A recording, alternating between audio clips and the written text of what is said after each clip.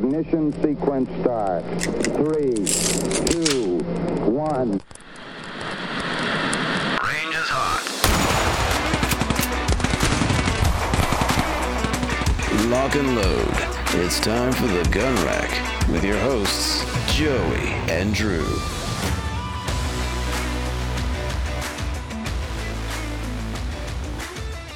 Hello, everyone, and welcome to the Gun Rack, Northern Desert Institute School of Firearms Technology's official podcast. I'm Josiah of our folks call me Joey, and with me we have one Drew Poplin. Drew Poplin. It's probably better to say that I'm with him at this point. Rumors of my demise have been greatly exaggerated. I believe that Drew informed you guys in last week's episode that I would not be gone for good. SDI and I, again, have, as a full-time employee, I am no longer there. But the last thing I did before I left was set up a contract to continue doing this for the next 6 months. So hopefully after the end of the 6 months, we'll just keep going. But we are locked in through the end of March. I am not going anywhere.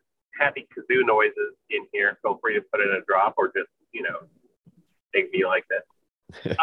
We actually have a whole new setup coming, or I've got a new setup coming I'm going to build for podcasting. Obviously, it's not, you're catching me on a Bluetooth right now, but we're going to have some fun, spicy stuff for you guys. As always, our content is going to be a lot of fun, and we are very excited to be able to stick together during this next new chapter for the Gun Rack. But that is more than enough about me for now. Let's talk about what we are going to talk about today. Drew, what do we have on the docket? All right, so it's getting a little bit chillier out there, if you haven't noticed, or at least where we're at. Freaking cold, man. Yeah, I think it kind of skipped autumn a little bit, and it's kind of in that pre-winter phase. Anything above 60 or below 60 degrees is unacceptable. Yes. Yeah, how am I supposed to wear my jorts in this weather? Yeah, thank you. But today we're going to talk about cold weather concealed carry. More accurately, how do you conceal carry when it's cold outside? Things that are positive during that time of year and things that are negative in terms of concealed carry. So I'm excited to talk about that with you guys. I'm more excited to have Joey back. Joey, I got to say, hosting last week, I don't know how you did that for 2 years. What, by myself? Yeah. Yeah, it's a lot. It's weird talking into a microphone for 20 minutes straight by yourself. It's like the worst parts of all the Rush Limbaugh shows. And he was good at it, and I'm not. So, it was rough times. I'm definitely glad this is a two-person show. I hope it'll stay that way forever and ever, amen. And the best way to do that is to have you guys keep listening. And the best way to do that is to keep doing fun content. And we think this winter concealed carry, we've been doing a lot of concealed carry lately. That just happens to be what I'm more of a subject matter expert in. But we have all sorts of other stuff coming down the pipeline as well. So don't you worry about that. We even have a spooky season podcast episode coming up. A little bit of a miniature spoiler there. But before we do any of this, let's get into some Drew's clues. And actually, Drew, I'm going to leave that to you because I am about to go pick up a big old chunk of ammo from a company called Outdoor Limited. And we can talk about what I've just had boxed up for me when I get back. That sounds exciting. You get that ammo, boy. I got you covered. Yeah. You tear up some Drew's clues. Yeah. So last week on Drew's Clues, I gave you some clues, and the answer was the PPSH 41. Now this week, this select fire rifle fires 7.62 by 51 millimeter NATO. It has a barrel length of 450 millimeters. And though it was designed in the 1950s, it's still used in over 60 countries. It's also a more popular, modified derivative of a Spanish rifle. What do you think this firearm could be? Well, if you are wondering, why are we asking you these questions? Why are we playing this game? Well, we want to give you opportunity to win some swag, win a t-shirt, win an SDI t-shirt. So if you think you know the answer, I encourage you, go ahead, write into us, write into our email at marketing@sdi.edu. with your answer. And if you're right, we'll send you something. And let's see what Joey Upper brought back for us. All right. How we doing? We're doing good. I just had a nice little pause where I was like, let's see what Joey brought back for us. Yes. Hopefully, Lord willing, Drew edits out none of that hang time and you just sit in silence for about, 60 seconds. We'll see what I do. Yeah, so we have a little bit of a grab bag today. And the reason I'm so excited about being able to contract with SDI is that essentially, and I'm not going to go into the financial details because one does not kiss and tell, but I'm taking the revenue I'm generating and turning it immediately around into products that I can then use as content for you guys. Essentially, I have found a way to subsidize research that I do for you guys on a more first-hand basis, which is super exciting. The end of this month is going to see another, and this is something we can talk about early November, Drew. We're going to be doing another class with Wakanda Tactical. Yeah, so I just went and bought ammo for that. This class was $100, which is ridiculous, absolutely ridiculous. I believe it's called Positional, this course. It's for handgun and rifle. And that rifle is going to be, I think all of them involved are going to be a modern sporting rifle. And so it's a, semi-automatic standard capacity magazine, standard, of course, being 30 rounds.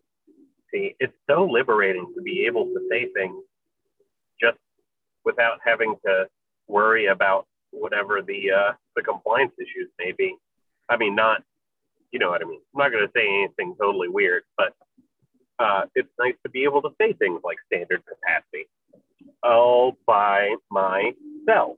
Anyway, back to it. That's the true incarnation of Goblin Mode, Joey Upper. It's the beginning of Goblin Mode. I can say things and they are officially not an official SDI opinion. That's what we need. And we still need to make those t-shirts. I agree. I will make one for myself, if nothing else. I love it. But anyway, I went and got ammo for that. And I also got some magazines to try to change up my capacity game a little bit. Give me 1 second here and I will break out the receipt and tell you guys exactly what brands I got. He's got the receipts, ladies and gentlemen. I've got the receipts. I'm keeping the receipts on all the doubters. You hear that press conference? Yeah, that was wild, man. Robert Saleh, head coach of the New York Jets, keeping receipts. And everyone's like, we truly do not care. Also, David Tepper.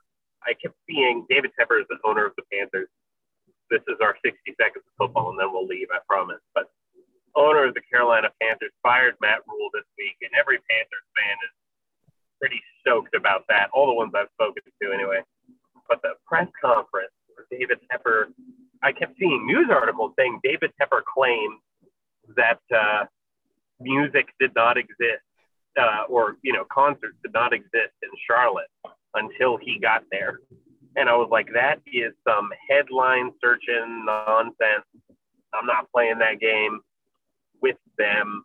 Like, I used to write for publications, and that just is stupid. So, and then I listened to the soundbite, and that's almost verbatim what he says. He really doesn't think that there was music in Charlotte until he got there.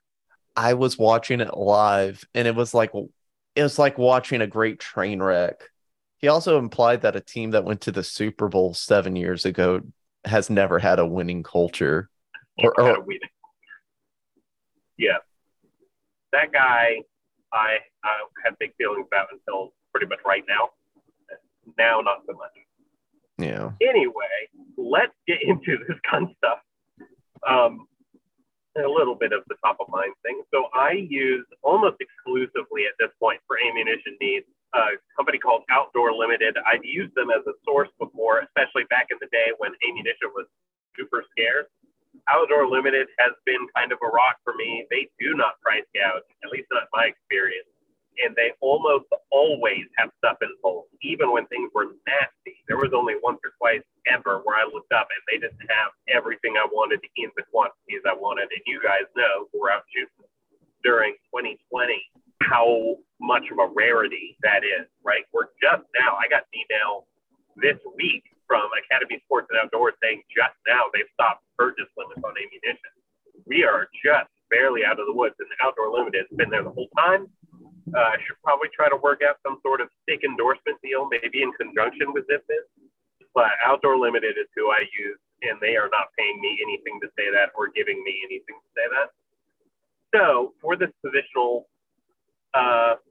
event, I was asked to bring 200 rounds of rifle ammunition and 200 rounds of handgun ammunition. Having done this in the past, I can tell you that it's unlikely I will use all 200 rounds of handgun ammunition, but it seems silly to buy training and not have more than enough ammo. So in situations like these, I generally just go for the cheapest available. Sometimes you have a rifle or a handgun that really does not like certain types of ammunition. There's nothing wrong with that. You have to be careful about your firearm's particular needs. I have yet to encounter ammunition difficulties with either firearm I am bringing. The first one is the Galil Ace Gen 1, which I've talked about many times on the podcast before. The Galil Ace Gen 1, no matter what garbage ammo I put in it, will still be ridiculously precise and accurate. I have yet to have any issues. Don't expect it to do what match grade ammo does. That's not the point. But if you're talking about putting down range rounds accurately in bulk, I have not had an issue with any particular ammunition. In this case, I'm using Global Ordnance steel case, 122 grain 7.62 by 39. It's chamfered in 7.62 by 39. Full metal jacket. Sometimes you can get both hollow points for the same price. Tula has historically been a good source for that, or soft nose. But in this case, full metal jacket was what was cheapest. And it is not, a lot of people, this is kind of a side note, but a lot of people will confuse steel case for steel core. This is not a steel core round, okay? If you import a round, it almost certainly is not steel core, because people will look at Tula, for example, Tula ammo, and they will say, well, steel case, it's super cheap, might have steel core, because a lot of places will not tolerate steel core.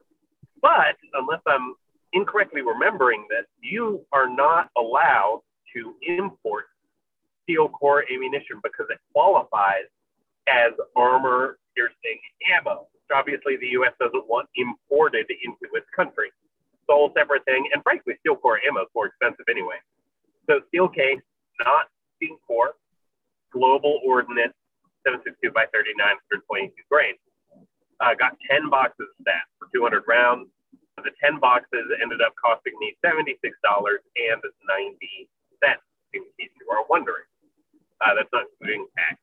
But that gets me out for, I think it's 38 cents a round, 37 cents a round, somewhere in there, which I find in this environment to be perfectly acceptable. For sure. 45 auto rounds.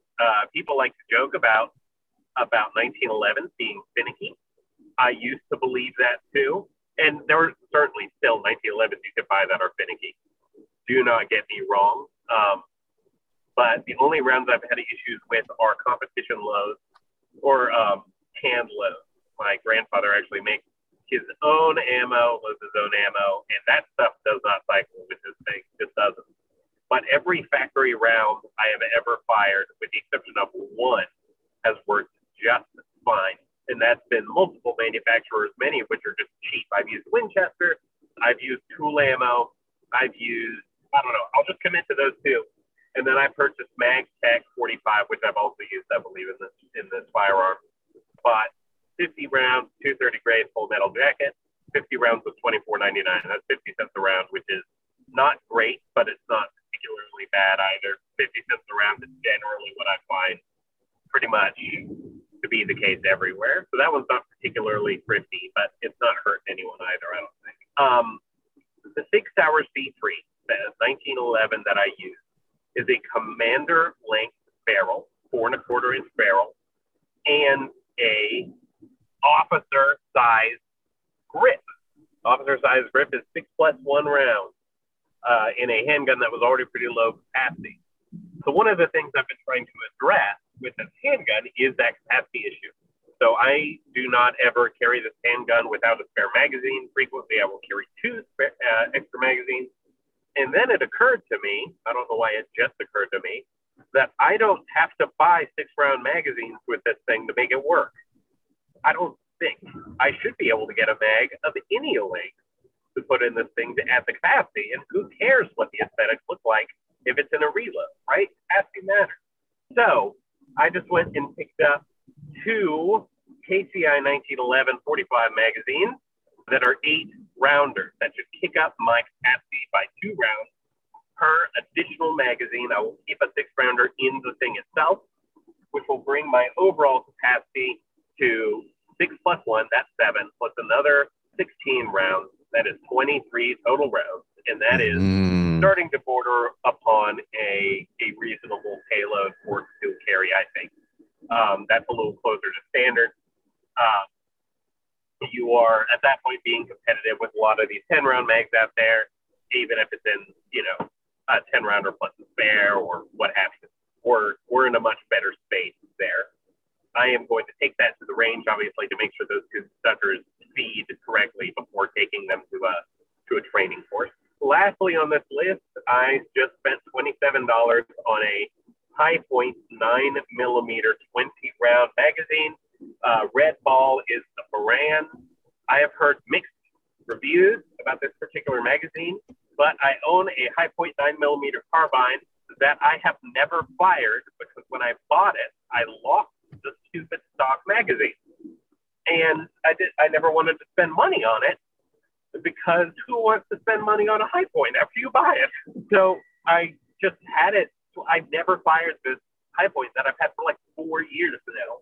So I was like, okay, we're putting this thing to bed. I think I probably could have gotten the magazine a little cheaper elsewhere, but I was already getting all this other stuff, and this was like an impulse buy. So I'm going to take the 9 Hi-Point to the range, and we're going to do a little accuracy test, little stress test, and see how it performs. People love to dunk on the Hi-Point, but a lot of people speak well of the carbines. I thought it would be fun for us to examine. Different ranges. We'll do some different manufacturers. Should be reliable. We'll see if the trigger's as squishy as everyone thinks it is. I bet it is. My grandfather, who I have the opportunity to go shooting with every now and again, is an expert in the field. I'll probably get him to shoot a couple rounds and explain about it, so it'll be fun. But anyway, that's a fun project we're going to work on. I thought it would be good content for us here, so we're going to give it a crack. Absolutely. Yeah, I thought that would be fun. So all of that, 3 magazines, a box of 45, a 10 box of 62 by 39, walked out, including tax, $165.31. It's a pretty good price, all in all. Anyway, that's my purchase dump of the day. I hope you guys enjoyed that. I hope you didn't find it boring. If you did, hopefully you skipped ahead to the other content you got here. But I figured you guys I like to hear what other people buy. So sharing that with you guys as it happens. We're live from, the Southeast somewhere. Yeah. All right. Now, let's get into, have we talked about the glories of the Sonoran Desert Institute yet, or have we just done the Drew's Clues? Well, we talked about Drew's Clues, we talked about David Tepper, and we talked about your purchase, but we have not talked about SDI. Ladies and gentlemen, bask in the glory that is the Sonoran Desert Institute. The Sonoran Desert Institute is an online school with focuses in firearms technology and unmanned technology, that's gunsmithing and drones. It is accredited by the Distance Education Accrediting Commission, and you can learn about these fields from the comfort of your own home. We ship materials, or I guess I should say FBI ships materials directly to your door. You, as a student, get that hands-on experience that is so important to success pretty much in any field, right? Where you get your hands dirty, you want to be able to experience that in school And that is something that you will get as a part of your Sonoran Desert Institute experience. We have 3 programs here. We have the Associate of Science in Firearms Technology, Certificate in Firearms Technology Gunsmithing, and of course, the Certificate in Unmanned Technology Aerial Systems, the ASFT, CFTG, and CUTAS. If you want to know more about Sonoran Desert Institute and what it might be like to join the SDI family, hop on to sdi.edu for more. All right, how did that sound? How are we doing? I think it sounds great. Yeah, I think the show's going well. Yeah, let's keep this train rolling. I think it sounds great too. So go learn with SDI. And if you're already a student, awesome. Go be an SDI student harder somehow. Let's talk about concealed carry in the winter. Now, of course, what is the biggest difference between concealed carry? Well, actually, don't even worry about that. What's the biggest difference between summer and winter? Temperature, right? And personally, what is the biggest difference between summer and winter? Like you as a person going about your daily life. how many clothes I wear. Yeah. Or what kind of clothes. There's all sorts of stuff that you could do, right? And in the winter, you might want to go skiing. In the summer, you might want to go to the beach. We're not talking about that. At the very base level, when you get up and go to work every day, every single day, 7 days a week, just like a sheet, 24/7, 365. You get dressed for that. What the temperature is going to reflect what you wear. That is going to be the case here in the realm of concealed carry. That gives us more clothing, can give us more options. And lower temperatures can mean different types of holsters are more comfortable, okay? So I got a holster from Nate Tactical specifically to demo for you guys, and I have been doing so. I have some questions about it that I'm trying to get answered first before we do a deep dive on it, but that is also coming in a future not too far removed from now. But I can tell you that one of the things about Nate holsters is that they have a very warm back to them. You have a handgun that is in a plastic mold. You have to do something to unlock it from that mold, which is mostly where my research is going into, because currently I'm not doing that efficiently, and I want to verify that it's a me problem before I say anything about it, good or ill. But that backing is warm. That just is, right? And because of that, I am significantly less disposed to wear it during the summer than I normally would in winter. And it's a inside the waistband holster, right? Something I wear at my 4 o'clock, probably 4:30, and would during the summer too. But even that holster is more comfortable during the winter. I am a little bit at a loss to come up with much cons for winter carry. I have one that I can think of, but I suspect you guys will be able to guess. What more clothing is or represents is more opportunities to conceal carry in different ways. Something you want to keep in mind for all concealed carry, and I think we mentioned this before, is that you really want to be proficient with the way that you carry. And proficiency in the way that you carry generally means carrying things in a similar or the same manner. If you're going to carry in more than one way, you need to practice the crap out of more than one way. For example, shoulder holster, I'm not going to wear that in the middle of summer.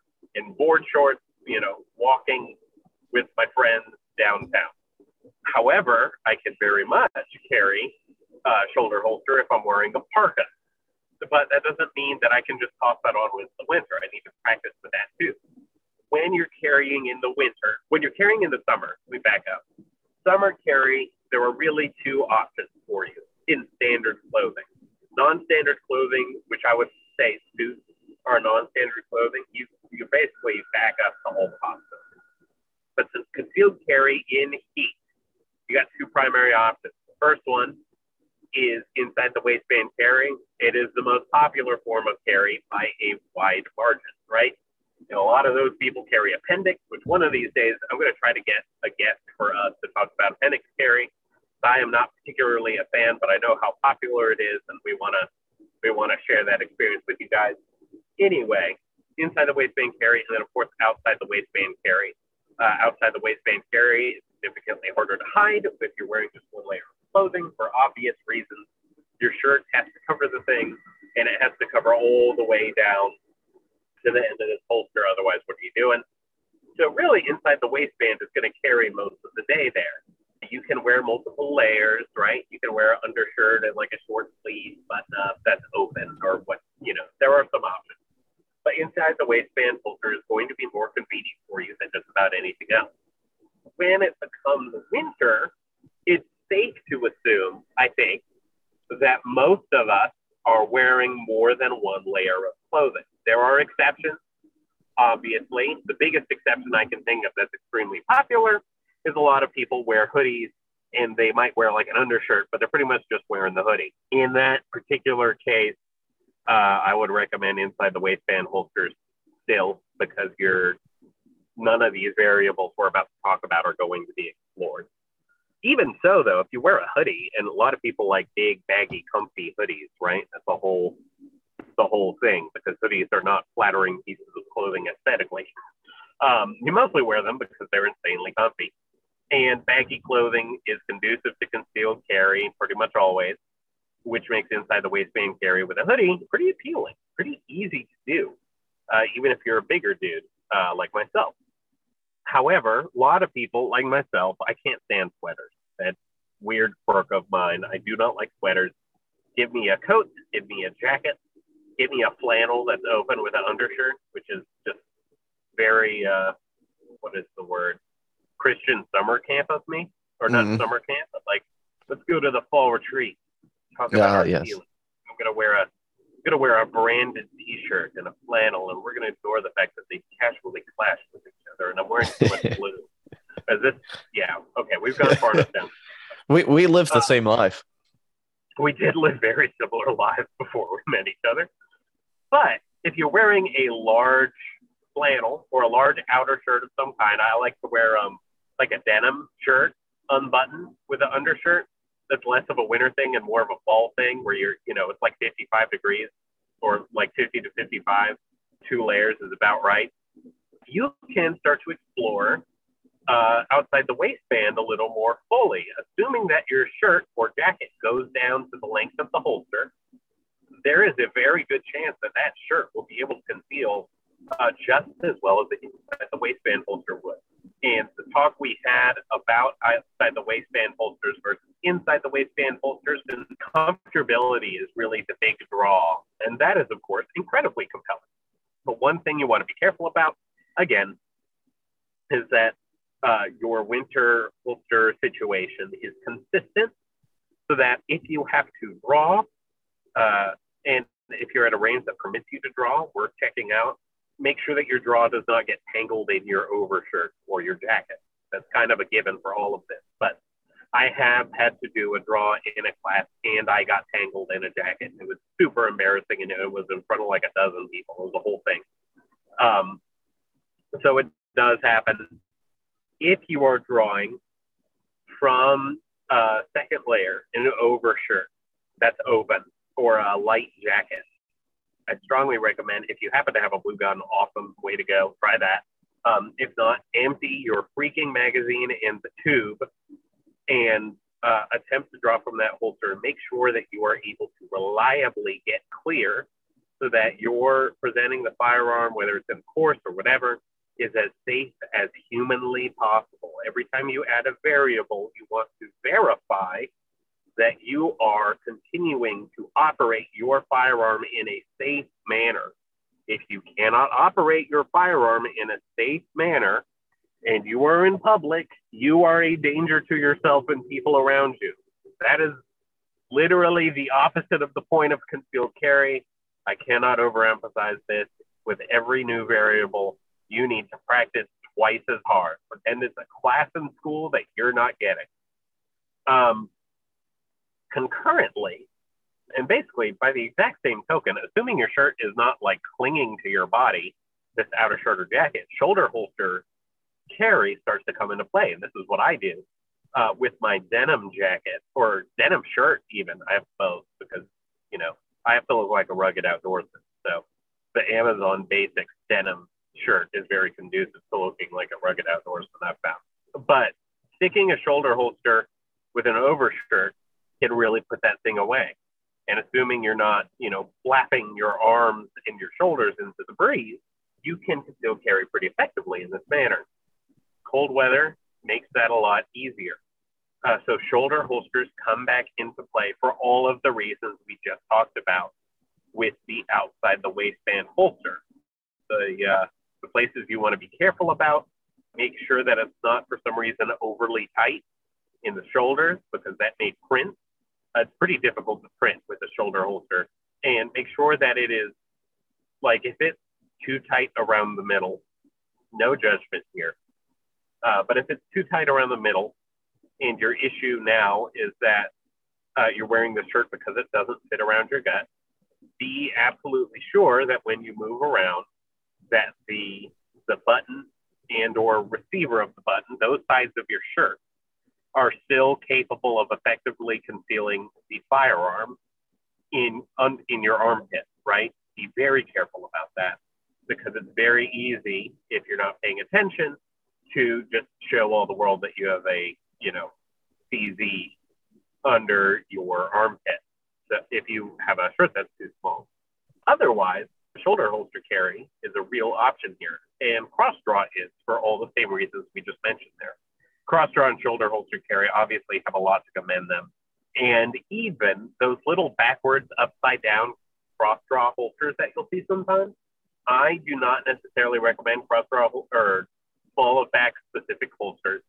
I find that sometimes it's like you bend over to pick something up.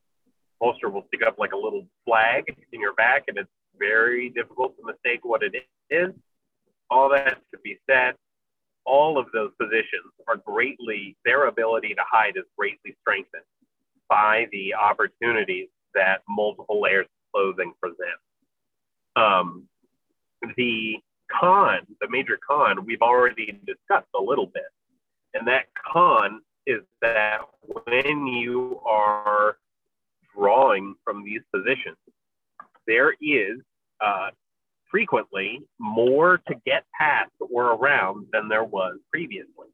If you are wearing a jacket, let's say, and you're carrying at 4 o'clock an inside the waistband holster, you now have to clear your original shirt, assuming you're carrying it under that shirt, which you don't have to do if you have multiple layers.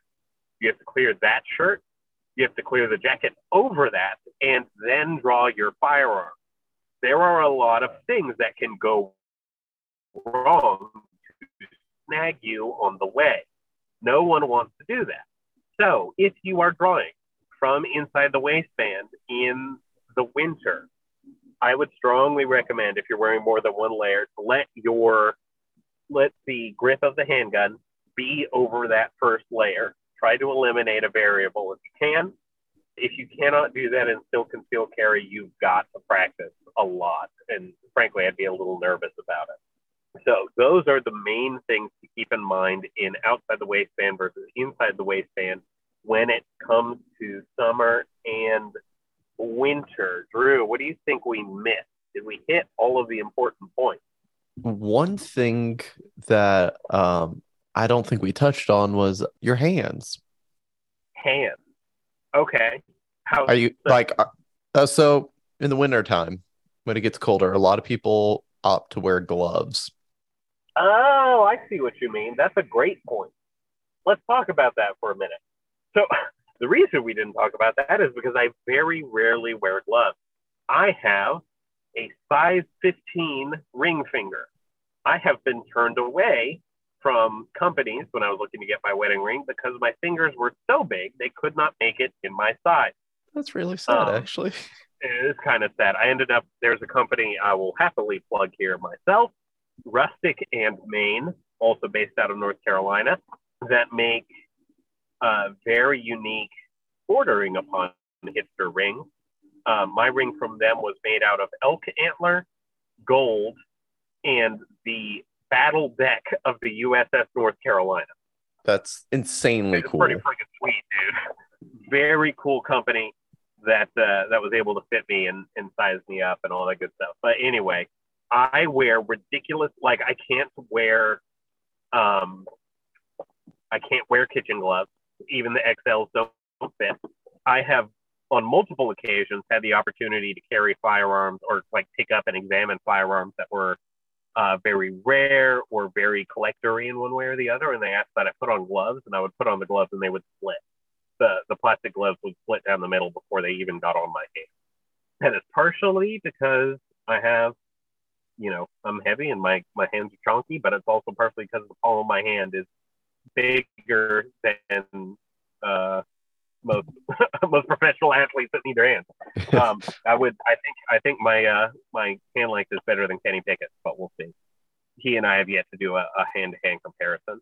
Anyway, I don't wear gloves specifically because they're incredibly uncomfortable for me. Sometimes I'll wear knit gloves. But you make an excellent point. You need to know what's going to be on your hand because everything you do about shooting is going to be different. If your gloves are super weird and bulky, I would strongly recommend some sort of very narrow trim glove because honestly, if you get big enough gloves, you're not going to be able to, like big poofy winter gloves, you're not going to be able to stick it in the trigger guard. And even if you can, you're not going to be able to hit anything because your whole pole is going to be weird. And if you got bulky gloves, I imagine it could get caught in something. Yeah, the thicker your glove is, generally, the less precise your movements are. That's the sacrifice you're making, right? So if I were to use anything, I would use narrow, very thin gloves, so basically the closest you can get to your actual hand. If I use gloves, I use those knit gloves that you can get for like $1 at Walmart. I would not use those because they don't have any sort of grip. And I have used those when hunting, which is obviously very different because speed is not a variable. And I can tell you it's different. Trying to hold on to something definitely is different. So I would strongly recommend, actually, I would be willing to bet that a lot of these gloves you can buy that you can text with might be valid options for this because they've got that kind of surface going on. But I will leave that to you. But I would strongly recommend if you're going to wear gloves, wear something thin. Do not think that you can rip your glove off in part of your draw as part of your concealed carry plan. That is too much to add to a very difficult situation. It is almost certainly dangerous and will expand your draw time enormously. So if you're going to concealed carry, keep in mind what your hand wear is. If it's at all possible, I wouldn't wear gloves at all. I know for our friends in the Great White North, that is significantly less likely a possibility than it is here in the South. And I would venture to say that mittens are out of the question. Mittens are actually have hunted with mittens before. You can get, there was this one type of mitten, I'm sure it has a name, where the four fingers part that's all joined together, you could pull it off and you had like half finger gloves under there. That's the other thing I would consider. If you can do grippy gloves with half fingers, that would not be the worst thing, although a lot of the heat retention there is lost for obvious reasons. So I have used those in the past. But strongly recommend grippy, thin gloves. That's what I would do. That's a really good point, Drew. I'm very glad you brought that up. Well, thank you. Yeah. Extra clothing means extra variables. I think that's the fair rule of thumb for all of this. So when you are considering what you are wearing during concealed carry, and of course, if you are concealed carrying, you need to factor that into what you wear, just as a general rule. I don't care if it's 1,000 degrees. Keep in mind that every layer of clothing you're adding is a variable that can go wrong. Gloves, inner layer, outer layer, long johns. I can't imagine a world in which you're tucking a firearm in under long johns, but it's the same reason I don't like belly bands. You have to do a lot to draw it out. And that's it's possible, but it's a lot of practice you need to be doing to get that to work. So keep all of that in mind, folks. We are getting colder and colder as we go here. Because of that, you really want to be paying attention to what's coming down the pipeline and be sure to include some sort of draw practice in this so that you can be the safest and most responsible concealed carrier that you. Folks, that is most of the gun rack. But real quick, before we leave, we're going to do some Tales from the Range. And before we do that, we're going to talk a little bit about how dope Sonoran Desert Institute is. If you don't believe us, and why would you believe us? Drew and I both have beards. Very untrustworthy. Hop on to Sonoran Desert Institute, check out the news tab, and on the right of the news tab, you're going to see something called grad features. And those are situations where we have spoken to graduates of our school and shared their story, their experiences of what it was like for them to go to our school. They're going to tell you, they know more about this than we ever will. Go check them out, sdi.edu, news tab, graduate features, to learn more about us and our experience here. Now, Drew, hit us with some Tales from the Range. Yes, sir. So our source comes from sksboard.com, and it's by user Convert. And just a forewarning to everyone, he uses lots of LOLs, exclamations, and capitalization. I will probably leave some of that out. Yes, in the chat. He says, my brother is a know-it-all, whether or not he knows what he's talking about. If somebody points out something that, he says he doesn't know what he's talking about, he invents things so he's not wrong. He's earned the name Captain Knowledge. So we were at the range. I have a 62 caliber black powder flintlock. He has an SKS. He commences to regale me with his knowledge of black powder weapons, loading techniques, and points out where I'm wrong, where his superior intelligence will teach me. He's never even owned a black powder gun, mind you. At any rate, he asked me how much powder to put in. I usually put around 65 to 75 grains, depending on what I'm shooting. Be a ball, bird, buck and ball. He tells me that 65 to 75 grains is seriously underpowered.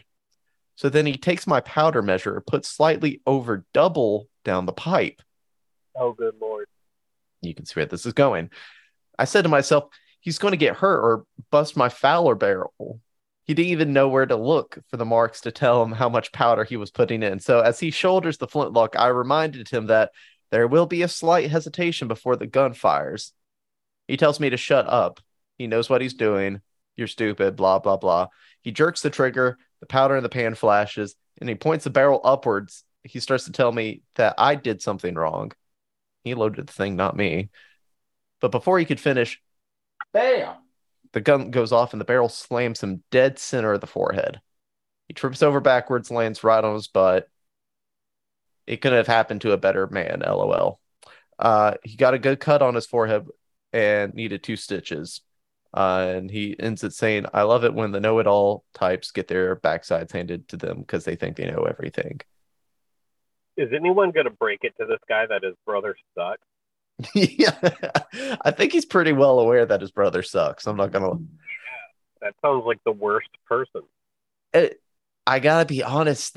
This is one of the stories that I come across where I question whether or not this could be true. Like, I know there's people out there like this, but it's just hard to see. Well, hopefully he learned his lesson, and hopefully you take a lesson from this. Don't be a jerk. Don't be a jerk. Also, don't double load your powder. I don't know why we keep getting stories about that, but I've read literally so many I've lost count. Yes. If there's one thing Tales from the Range has taught me, it's just how many people don't know what they're talking about. Yeah, and there really is nothing new under the sun as far as being a goober, right? Being a goober. Gooberdom is something you can achieve at any stage in your career, in your life. But what if you want to achieve competency? Nah, man. Forget that. Absolutely not. Well, that's not true. Dave Propery, our visual marketing specialist, has achieved competency. That's it. He's the only one allowed for the rest of our lives. I was trying to set you up like an alley-oop for a segue into an SDI ad read. We just did one. Why not another? Okay. Ad read number 3. You're a goober. Come to SDI. Perhaps become less of a goober, but we make no promises. Check out sdi.edu for more. How was that? That's perfect. Did that fit your expectations? I'd say it exceeded. Excellent. Good stuff. Goblin has struck again. Yeah. I am sitting currently in my car watching someone in the middle of a field change their oil. Oh. And I'm like in the middle of a barren field. I don't know why they're there. I don't know. Folks, life is chaos. Don't be a goober and don't change your oil in the middle of the field. You're going to get the cops called on you for no reason. Yeah, so many life lessons learned this episode. We're like fortune cookies, honestly. Listen to us. And then if you want more, buy more Chinese food. Yeah. All right, that's the gun wreck. Have fun out there. We will see you at the range. Sonoran Desert Institute is an online school accredited by the DEAC. It is headquartered at 1555 West University Drive in Tempe, Arizona. For more information about how you can craft your firearms future, visit sdi.edu.